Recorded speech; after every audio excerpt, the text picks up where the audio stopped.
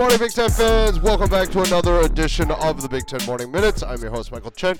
Give me a follow on Twitter at MFC2123.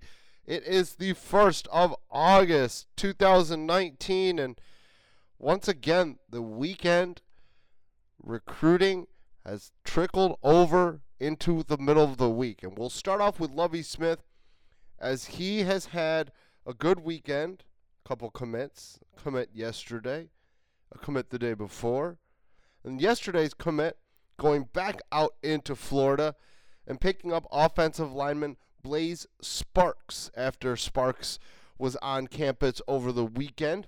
At 6'7", 301 pounds, he's got the size that you're looking for out of a tackle prospect. Unfortunately for Lovie Smith, doesn't have quite the offer list that you're looking for. Pitt, Southern Florida, Southern Methodist. Those are the big offers for Sparks at this point in time. A little bit concerning that he doesn't have some of the big offers from the in-state schools, at least one of them, whether it be Miami, Florida State, or Florida. But again, going into Florida, getting a recruit that is a higher level athlete is always a good thing. Like I continually say, when you go and recruit and you're going to pick a fringe player in your class, by going and getting that prospect out of one of the big recruiting hotbed states of high school football, such as Florida, Texas, California, Ohio, etc., then I think that player has got a leg up, and I think that's exactly what Lovie Smith has got in Sparks.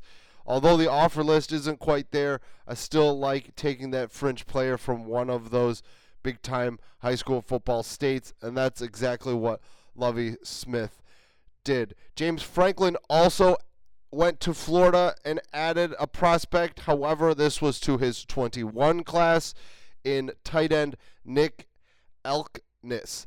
Elkness is 6'5", 220 pounds, and that is the elite size that you're looking for out of the tight end position.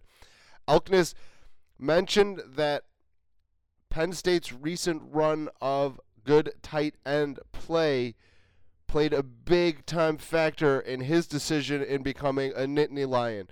Pat Freiermuth last year caught 8 touchdown passes, which led the conference for tight ends.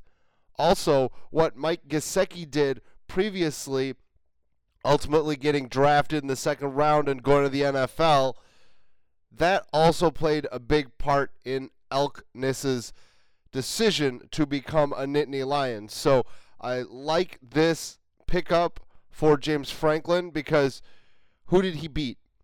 He beat the other powers inside the conference in Ohio State and Michigan. And not only that, when you go to Florida and you beat out Florida State, Miami, and Florida for a prospect, you did a damn good job recruiting that player, and that's exactly what James Franklin did by getting a pledge from Nick Elkness. Prior to opening camp, Chris Ash gave a couple updates on some roster moves, as safety Zamir Mickens is no longer with the team due to a medical issue. Also, safety Zahir Lacewell has transferred to a community college.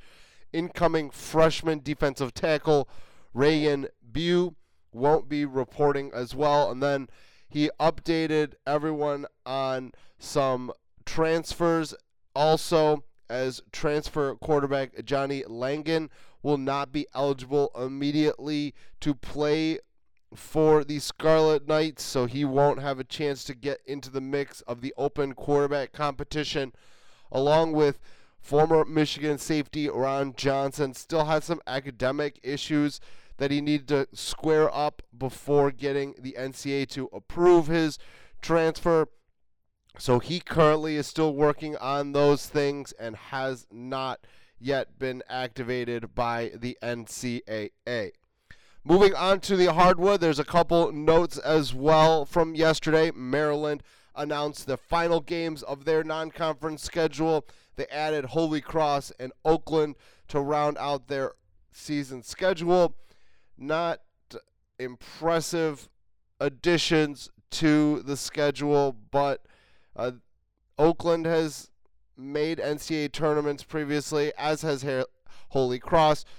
So getting teams that they're going to play who have some semblance of experience in those kind of environments is always good, because they'll give Maryland a tough test, and Mark Turgeon probably needs a couple tough tests in there just to kind of solidify where he thinks the program is going, and I think it's going in the right direction.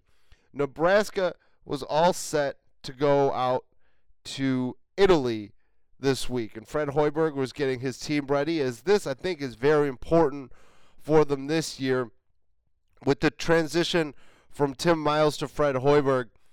And it's always good to kind of get your team to rally around a new coach. The players kind of integrate as well. And a trip overseas to Italy or anywhere in general is always a good thing.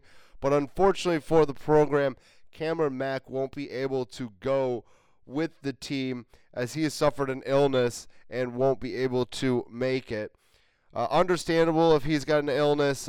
It kind of sucks, however, for the program, as it would have been nice to kind of be able to gel a little bit more, really get that team feel, and come back, get ready to play the upcoming season.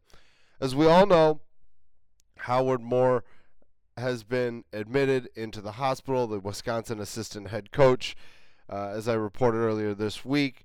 It's going to be with long-term care. Obviously, being in that car accident and losing his wife and daughter and injuring his son wasn't the most ideal situation. And it was announced yesterday that Alondo Tucker will be taking over Moore's place on the bench for Greg Gard. Wisconsin fans, remember that name, Alondo Tucker. He is the school's all-time leading scorer. And I think this is a solid addition to the staff.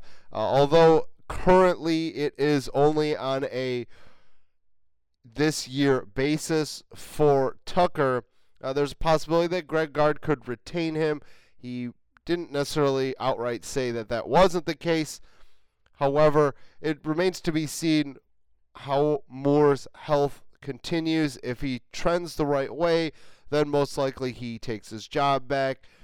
If it doesn't, you could definitely see Tucker continuing to have a spot on the bench. Tucker was in student affairs with the school, and obviously working at the school and being there, it was a nice, easy transition just to kind of add him to the mix of coaching to replace Moore. So we'll keep an eye out on this situation, as I think it's more about Moore's health as opposed to how Tucker will perform as an assistant on Greg Gard's staff. And that's going to do it for me this morning on your Big Ten Morning Minutes. I appreciate the listen. Once again, give me a follow on Twitter at MFC2123.